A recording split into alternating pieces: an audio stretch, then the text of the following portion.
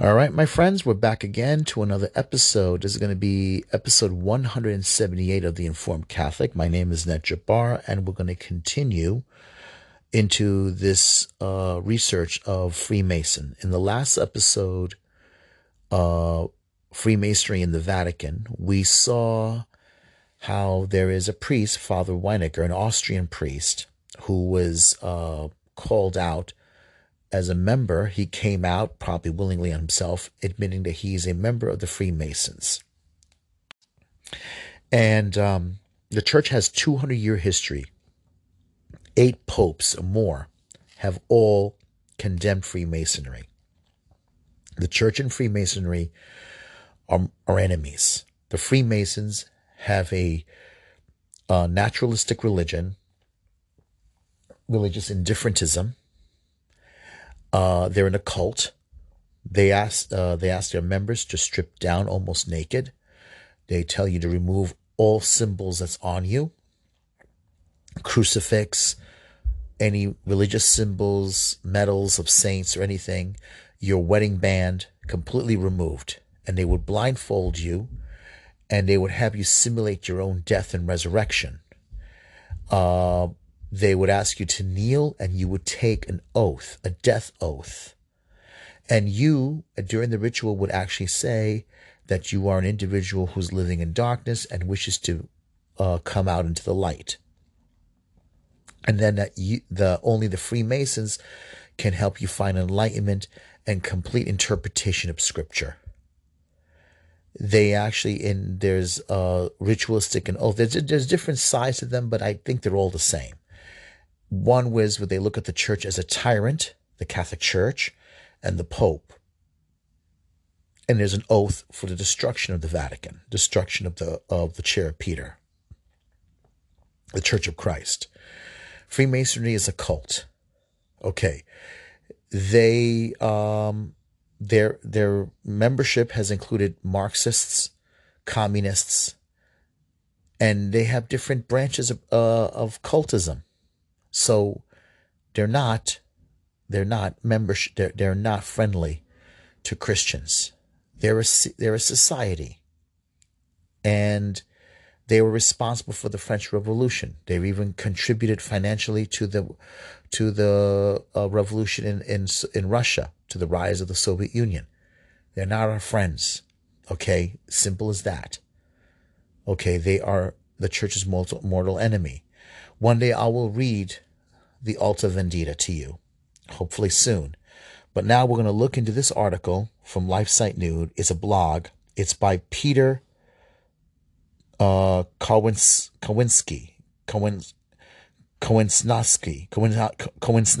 Okay, I'm sorry if I butchered your name, sir. Okay.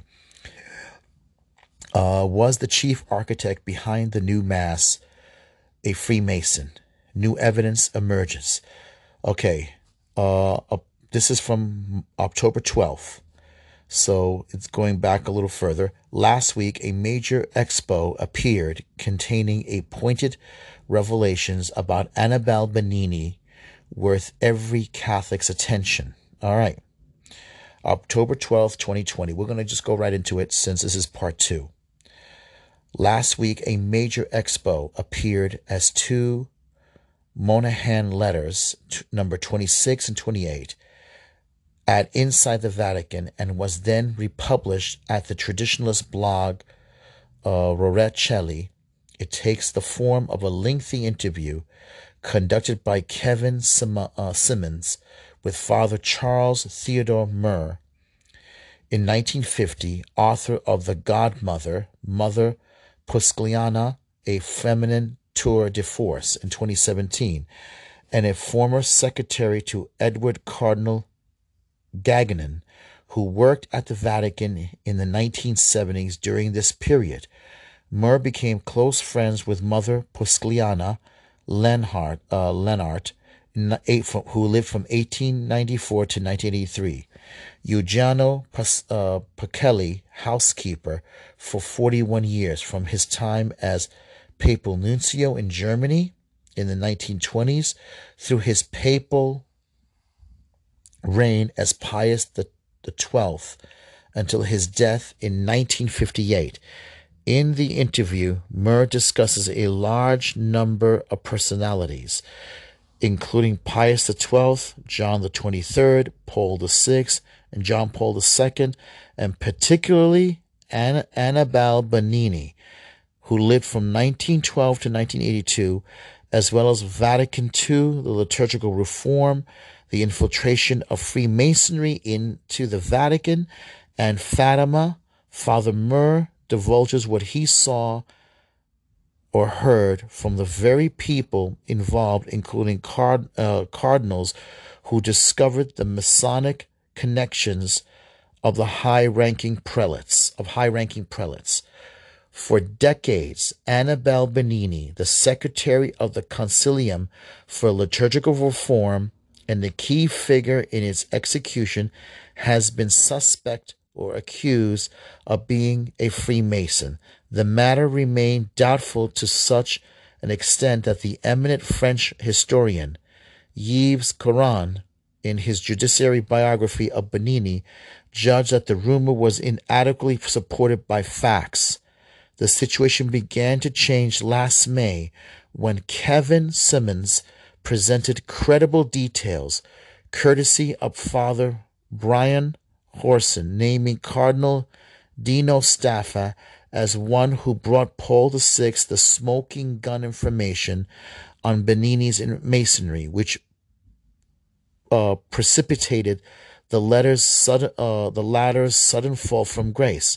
It is therefore of major significance that Father Murr offers more and better evidence that independently confirms the same sequence of events. Father Murr met Cardinal Gagin in 1974. Soon, the cardinal would be assigned by Paul VI to do a papal visitation of the Roman Curia, during which Murr assisted Gagin with documents and other practical matters. Asked what the visitation concerned, Murr replies. This is very interesting. It's getting very interesting now.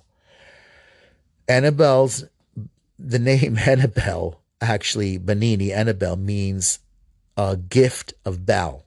I've heard this from Dr. Taylor Marshall and others.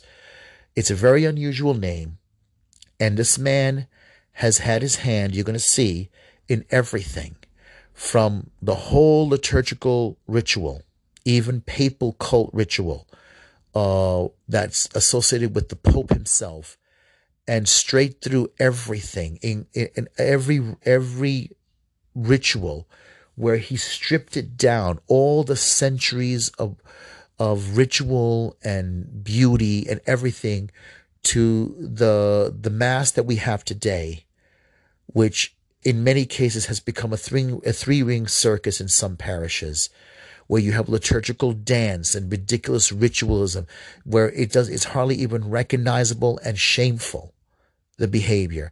And in many cases, the priest, like Dr. Taylor Marshall described, has become sort of like a DJ. He can sort of jive things up a little bit.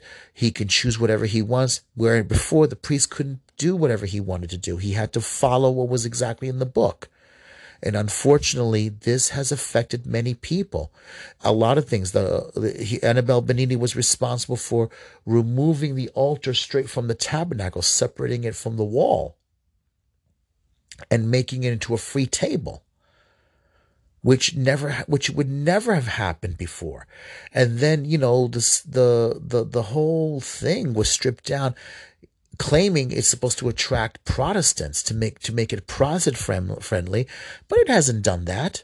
It hasn't done that at all. It hasn't really done that, and it's sad, but you got to look at it. I mean, there's a lot to look into. So let's continue. All right, so Father Murr met Cardinal Gagin in 1974. Soon, the cardinal will be assigned by Paul VI to do a papal visitation of the Roman Curia, during which Murr assisted Gagin with documents and other practical matters. Asked what the visitation concerned, Murr replies. In 1975, toward the end of his pontificate, Pope Paul VI seemed convinced finally and thoroughly of what he himself declared in 1972, that the smoke of Satan had entered the church. Some of the most high-ranking members of the College of Cardinals, the Pope's closest advisors, had gone to him personally and leveled some very damning accusations against key members of his own central government, that is, the Roman Curia. Very damning accusations, the consequences of which are still with us today. The Pope was so shaken by these accusations that he ordered an in-depth investigation, top to bottom, of the entire Roman Curia. He chose Gagnon for this assignment, and it lasted 3 full years. Okay. Murr goes on to reveal who the cardinals were who made these accusations. Cardinals Dino Staffa, Silvio Adi, and Archbishop Giovanni Benelli.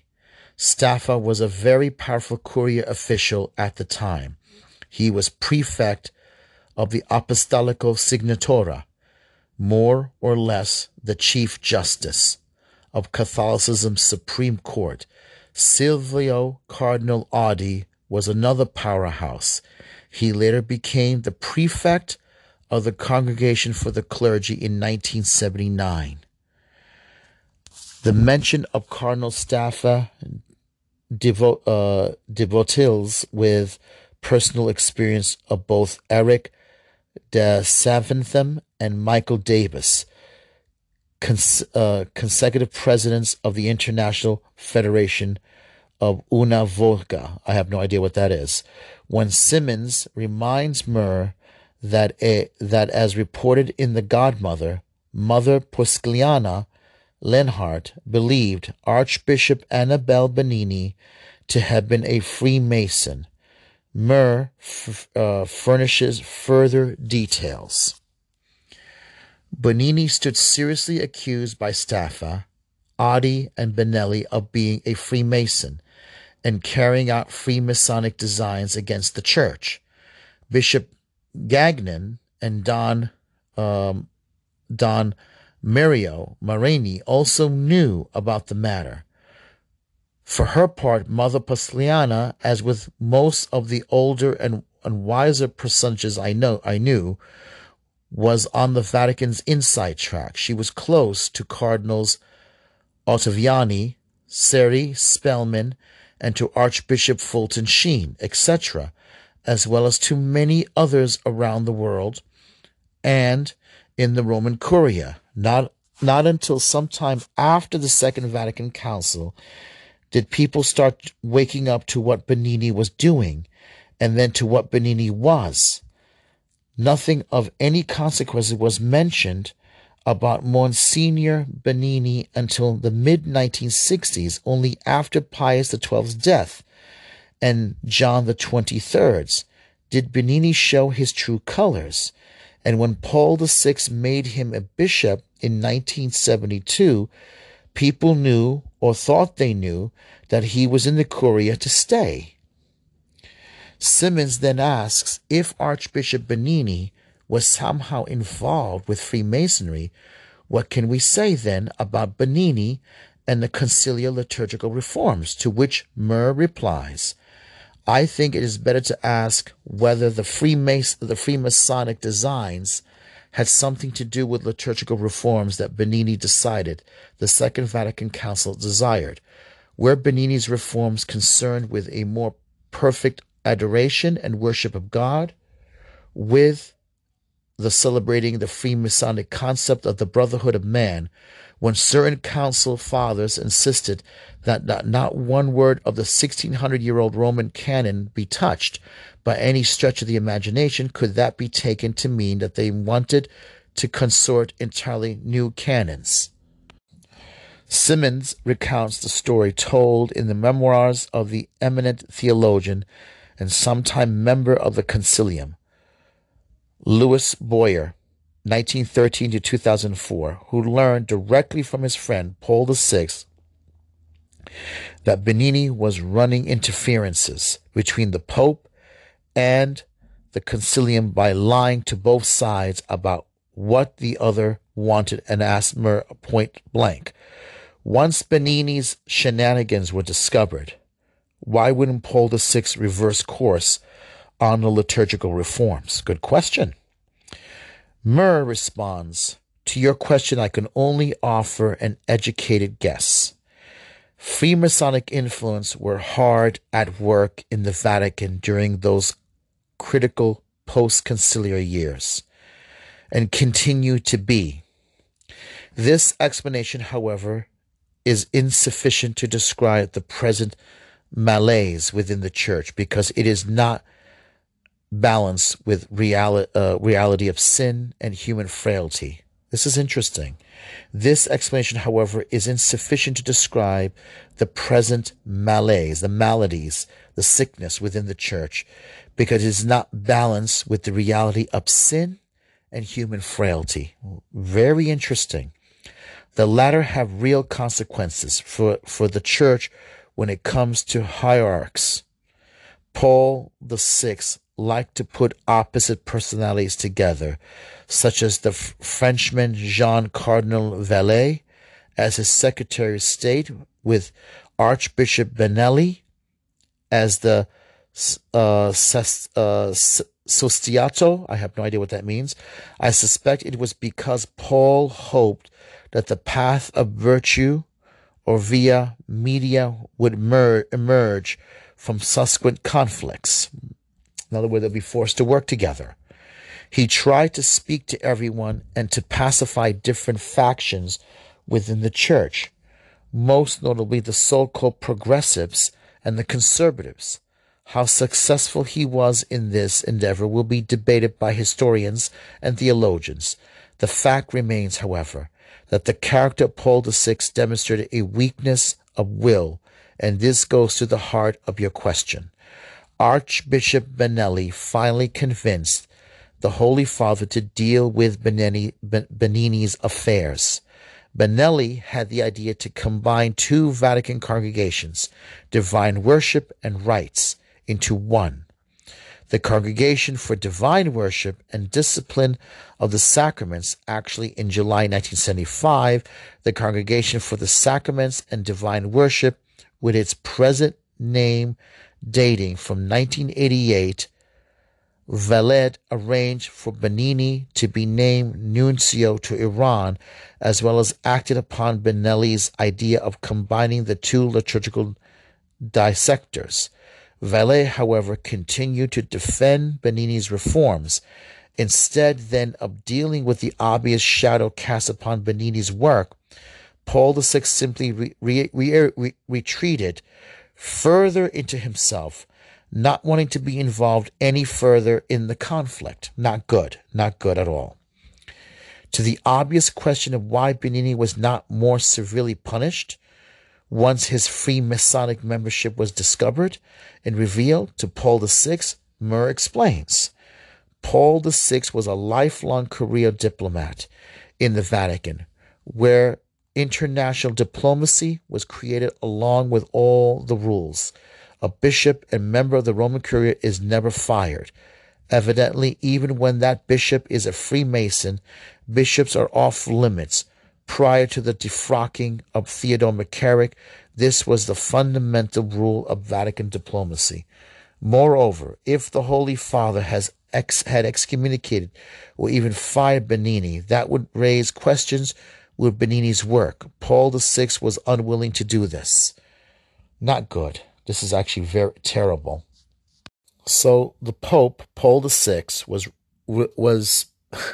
he was stuck in the rock and a hard place, a very humiliating thing. The fact that he assigned a man to work on the liturgy, the reforms of the liturgy, and who controlled everything. You're going to find out that he was in, his hand was in everything. And therefore, the fact that he got exposed, that he was a member of the Freemasons, think about it. Look at the fact how this Pope had to take action And notice how Pope Francis's attitude towards this particular priest who came out as a Freemason and now walks around freely. This shows you how bad things have gotten. Now, the fact that he decided, instead of firing him, demoting him, removing his position, removing his priesthood, he then promotes him and sends him as an ambassador to Tehran, to Iran. Very, very strange. I guess maybe because he was afraid that if he did do all that, this would weaken and disrupt his papacy, because people would question all the reforms. Very bad approach, I think. All right. Instead, explains Murr, Paul VI followed the classic approach. All right. Ege promovetur et ama vonteur. Let him be promoted so that he may be removed from the situation. So he gave him a promotion and sent him off to the other side of the planet. So, it's sort of like a subtle kick in the pants.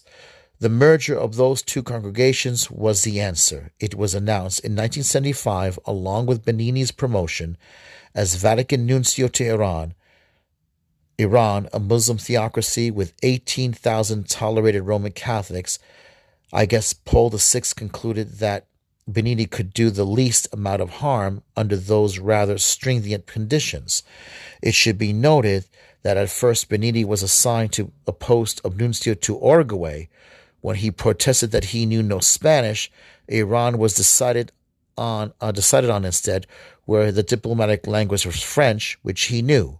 So Kieran's biography, see Kieran's biography written by this author, pages 167 to 177. Simmons continued, Archbishop Benini denied to his dying breath that he was a Freemason. If he was a Freemason, why do you think that he would strictly lie about it? Whereupon Murr says, if that's the question, the answer is simple, because he was a Freemason. When asked if he has anything more to add about Benini, Murr disclosed unknown details. Yes, it was Benelli and Marani, not Gagan, who played major role in Benini's promotion to Apostolic Nuncio to Tehran. Too many prelates and church officials, very much including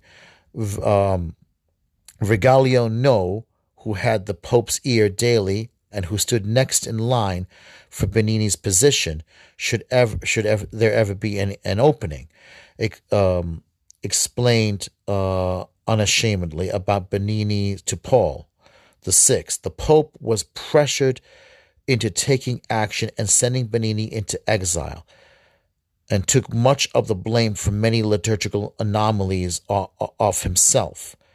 Also, there was some sort of last straw when thousands of newly printed Roman missals had to be recalled and destroyed due to Benini's additions, some unauthorized. This happened during Christmas vacation while his supporters were away on vacation in 1975 to 1976.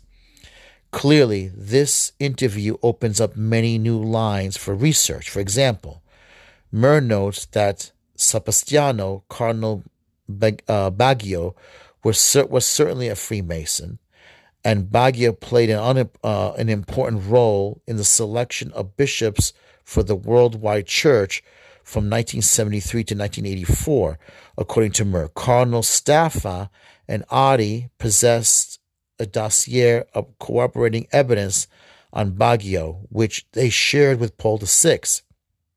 Gagin, Mario Marani, and Benelli also knew of it. And at the end of the interview, Murr mentioned that he is currently writing a book on Baggio based upon conversation which I was privy with. Gagin, Marani, and Benelli. If the book turns out to be nearly as interesting as The Godmother, it will be worth the wait. Some people have already objected to the Murr interview as giving us nothing better than rumors and have said that unless we have direct documentary evidence, we cannot make historical assertions. This, however, is a rule that no professional historian actually operates by. Historical creditude is achieved not only by means of primary documents, which are the most valuable resources, but also by consistent mosaic of reports from figures involved in the events. Reasonable assumptions are often need to be made to make sense out of a situation. For example, all history books include statements of this form. Madame so-and-so was the mistress of King so-and-so, but were they ever observed in flagrant behavior? No. It's just that everyone knew it. Perhaps that they only ever read novels to each other or played chess or recited matins. Nevertheless, there are reasonable assumptions that can be made on the basis of human nature and the signs we know how to interpret. Similarly, when it came to these new claims about Bernini and the figures that surrounded him, and Paul VI were capable of putting two and two together, the quality of the sources is sufficient to engender confidence and internal coherence of the information with what is already known as undeniable. I understand what he's saying here. History talks about kings having relationships with certain women. And just because you don't see them in that behavior doesn't necessarily mean that there isn't something going on. You have to read the signs around you. You have to read what's going on. You have to read the behavior. The fact that there were certain things at certain times in certain places, certain actions, vacations that were taken, eyewitness accounts by other people, gifts that were given, what kind of gift that was given, what kind of gifts were exchanged, who was removed, positions, promotions, things like that. I understand exactly what he's saying there, and it's silly not to use these signs to read them. I mean, you don't need a photograph. You don't need someone to draw you a picture. That's not going to be it. Okay, it is thus fair to say there is no longer reasonable doubt that the single most dominant figure in the liturgical reform was indeed a Freemason. This may also explain, at least in part, why Bernini's private papers are kept under lock and key, inaccessible to any scholars, although perhaps it is too much to believe that incriminating materials have not already been destroyed by now. Some Catholics may find themselves asking why in 2020 is this topic even important anymore. The year 1962, when the council opened up, or 1975, when Bernini fell from grace, that's a long time ago, and so much water has flowed under the bridge. The revised liturgical rites were approved by Paul VI and are used almost everywhere. Shouldn't we just focus our energy on today and how we can celebrate them better and let the dead bury the dead? Such a way of thinking greatly underestimates the gravity of what Father Murr's interviews reveal. Let us step back and consider the magnitude of the revelation. I like that. That's good. All right. Annabelle Bernini was one of the few constant players in liturgical reform at the Vatican for over a long period of time, from 1948 to 1975. He held successively more important positions until he was appointed principal secretary of the Preconciliar Committee that drafted the Constitution on the Sacred Liturgy, Sacrosanctum Concilium, for Vatican II, which capacity he craftily advised his associates to take refuge in vagueness and and procedural mechanisms so that the council father would not block their daring plans. Okay. Paul VI, who shared his liturgical vision, almost entirely appointed him the principal secretary of the body entrusted with the implementing this constitution. In that capacity, he was unquestionably the architect, or perhaps better, the general contractor of the liturgical reforms in all its dimensions. The Mass, the sacraments, the papal rites, the divine office, the calendar.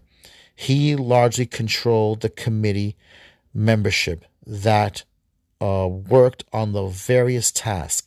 He scheduled and ran the concilium meetings, distributed the minutes, put the right people in contact with each other, offered private counsel and guidance, and most influentially regulated the flow of information between the Pope and the concilium.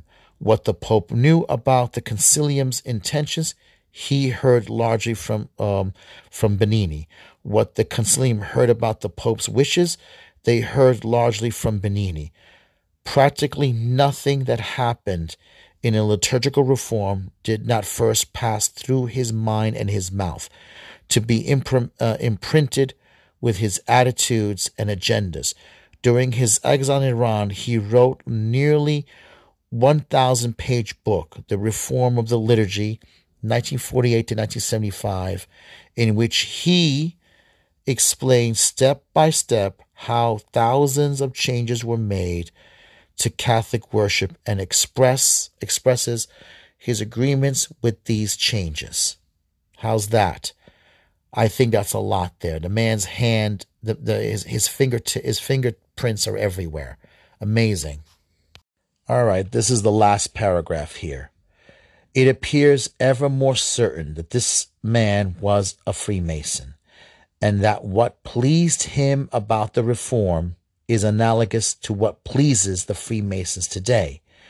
About almost everything Pope Francis says and does, it is or should be no news that Freemasonry and Catholicism are implacable enemies with diametrically opposed creeds and cults. If this is not reason enough, then to be skeptical about the liturgical reforms as is played out, to distance oneself from it as much as possible, and to return wholeheartedly to the enduring tradition that was scorned and suppressed by the revolutionaries. I am not sure what could ever make difference. What we need to find out what do we need to find out? That Benini was a child molester, a Satanist? For certain ultramontanists, conservatives, nothing, it seems, can displace the blinders they have chosen to fasten to their heads. But if for Catholics who are prompted by the Holy Spirit to seek out reverent, authentic worship in keeping with our centuries-old inheritance of faith, the traditional Roman liturgy is still present and always will be present in the church, in the midst of the church, where our Lord will sustain its integrity until his coming in glory. You know, they're right. They're right about that. And I have to say, I've noticed these problems when I came in years ago. 22 years ago, when I came into the Catholic Church, I've noticed a lot of like a church that had difficulty fighting itself. I've noticed how the Mass from parish to parish is never the same. The music is not uplifting. There's, you look at EWTN, they try very hard to celebrate the Novus Ordo Mass with authentic, spirit, with a lot of tradition. They try very hard. They use some Latin. The parish I go to, the Basilica I go to, we only say the Our Father in Latin. And they play some music in Latin, the choir. The choir tries the best it can, but a lot of times it's too Protestant. And and still, like, the priests, there's a lot. I mean, it's a beautiful, beautiful basilica. It should be celebrating the Latin Mass. It should be celebrating the Trinity. I mean, the Tridentine Mass. It should be. I want to look at something here. This is from 1 Peter 5. The part here is a link. Pleases the Freemasons today. And Steve Kojic from 1 Peter 5, he can be a little, has a little dry sense of humor and sarcasm, but let's look at it. Pope's new encyclical follows spirit of Laudato Si. It recycles the same old theme. Steve Kojic, October 5th, 2020. We've entered one of those moments again where there is a flurry of activity in the church and hardly enough time to analyze it in depth. To top it off, I'm feeling like I'm coming down with something and running on far too little sleep. So rather than trying to coax my brain into something fully coherent, I'll be writing a couple of short pieces today on the biggest bits of news to get you up to speed. The first story, and one dominating the attention in the catastrophe today, is the Pope's latest encyclical, Fratelli Tutti, or as people on Twitter call it now, Fruity Tutti. I'll have another piece coming out later on Cardinal Bacchio. That's the cardinal who's abused funds. As with everything Francis writes, it's party-sized portion of word salad weighing in 43,000 words, not much less than the average novel. And there's not much in that is also novel. See what I did there? For those who have the stomach and the patience to go through it. I have neither. Fortunately, there are some stalwart souls who are even now poring over the mass theological chaff, looking for usual agendas, pieces buried within. And surprise, surprise, they're very familiar. The signs of the times. Francis said yesterday in introducing the text clearly show that human fraternity and the care of creation form the only path towards integral development and peace, already indicated by the saintly Pope John Paul the 23rd, Paul the 6th, and John Paul the 2nd. But as usual, it's post-concilium church, the only papacies that exist, are the ones that exist in the past half century. The church before is killed and buried. That is, he's talking about before the reforms. And why is it that every time I hear him talk about human fraternity, all I can think of is just how in love with him the Freemasons are. They are. The word fraternity shows up 55 times in the text. And in fact, there is an actual section heading right before the paragraph 103 that reads liberty, equality, and fraternity. There you go. Those are Freemasonic terms. I'm not making that up. He's literally using Messianic motto of the anti-Catholic French Revolution in his encyclical. In paragraph 119 following, under the subheading re-envisioning the social role of property, the Pope's love for socialistic redistribution takes him at a private property. Francis claims in a footnote, quote, that the Christian tradition has never recognized the right to private property. That's not true. Absolutely not true. All right, and another one. When one looks at the footnote, one sees the Pope here has quote himself. The Pope quotes himself a lot in the encyclical.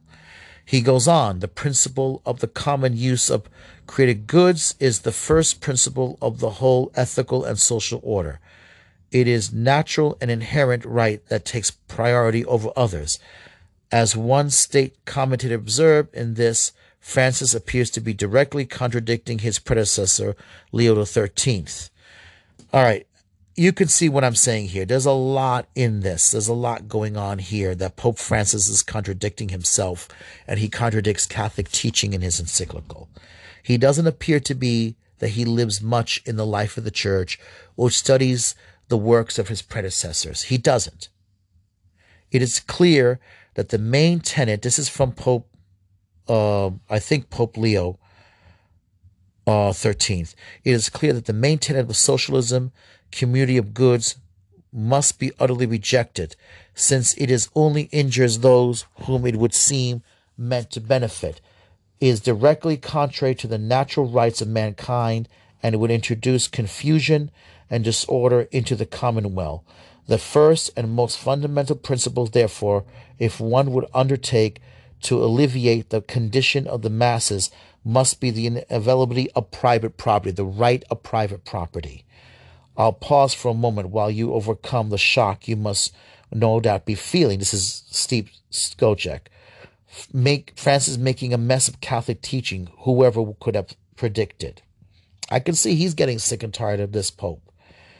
I just started fast scrolling back up through the document to figure out what else to discuss, and found myself losing the will to live. So I'll confine myself to a couple of more silent bits and move on. In paragraph 172, it begins with whispering sweet nothings to the idea of the world government, one that is equipped with the power to provide for the global common good. In paragraph 173, he professes his undying love for the United Nations, which he fears is under the threat of being delegitimized. Delegitimize the United Nations, perish the thought.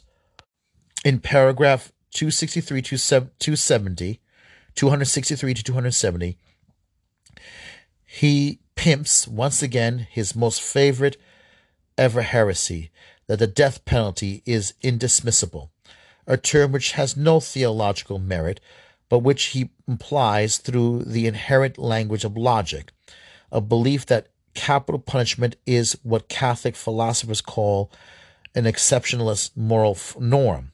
In other words, an intrinsic evil. Oh boy. I'll move on a little bit further. In paragraph 267, Francis argues, quoting himself again, oh wow, that it's impossible to imagine that states today have no other means than capital punishment to protect the lives of other people from unjust aggressors. And yet, even the most coarser applications of human reason indicates, as much as the Pope is not omniscient, he is unable to determine every situation in every nation, state throughout the world from now until the end of time. Some conditions will always exist, at least hypothetically, where to use according to the principles always respect by the Church, be morally justified. Yes, even the modern world. He goes on in paragraph 268 to repeat that other aspects of his personal madness on this issue, that life in imprisonment is also wrong. A life sentence, he says, is a secret death penalty. That doesn't make any sense. Oh boy. Contrast with the Pope Pius XII, who said, even in a case of death penalty, the state does not dispose of the individual's right to life. Rather, public authority limits itself to depriving the offender of the good of life in expiation for his guilt, after he, through his crime, deprived himself of his own right to life. Pope Pius XII addresses the First International Congress. All right, this was back in 1952. All right, September 14, 1952. Capital punishment isn't a question of human dignity. It is a question of justice. Human dignity cannot be taken away, even upon execution. Just ask our Lord. I'm pretty sure he remained he remained fully intact. That's true. It goes on. I mean, it goes to show you that Pope Francis here. All right, here's something here. Okay, did I mention the Freemasons? This is a little bit close to the end. The Freemasons love Francis. I did. Did I link in the thing where we saw how they thanked him for his Christmas address last year? I did. I didn't look at that article, but let's look at this.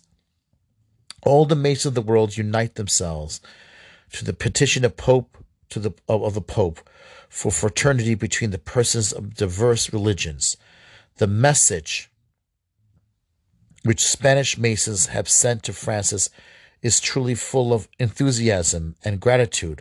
All the Masons of the world unite themselves to the request of the Pope for fraternity between persons of diverse religions. Liberty, equality, fraternity. I can't force myself to read any more, so I'm going to stop here where will no doubt be plagued with discussions about this latest stink bomb from the mouth to come. No need to dwell on it unduly. Okay, so you can see that Pope Francis obviously has a soft spot for Freemasons, this particular Pope. And he's also disrupting the church. A lot of people don't like him. They cannot connect with him. He's disconnected spiritually with Catholics. You know, he's contradicting Catholic teaching. There are Catholics out there that know their faith very well, but he seems, I think, like Archbishop Vigano said, that this encyclical comes from the heart of a blind man, empty or devoid of faith. Simple as that. It's sad, and I have to say we're going to have to see what happens. I mean, you know, the drama is continuing. This 2020 is still going on, and the election is only a few days away.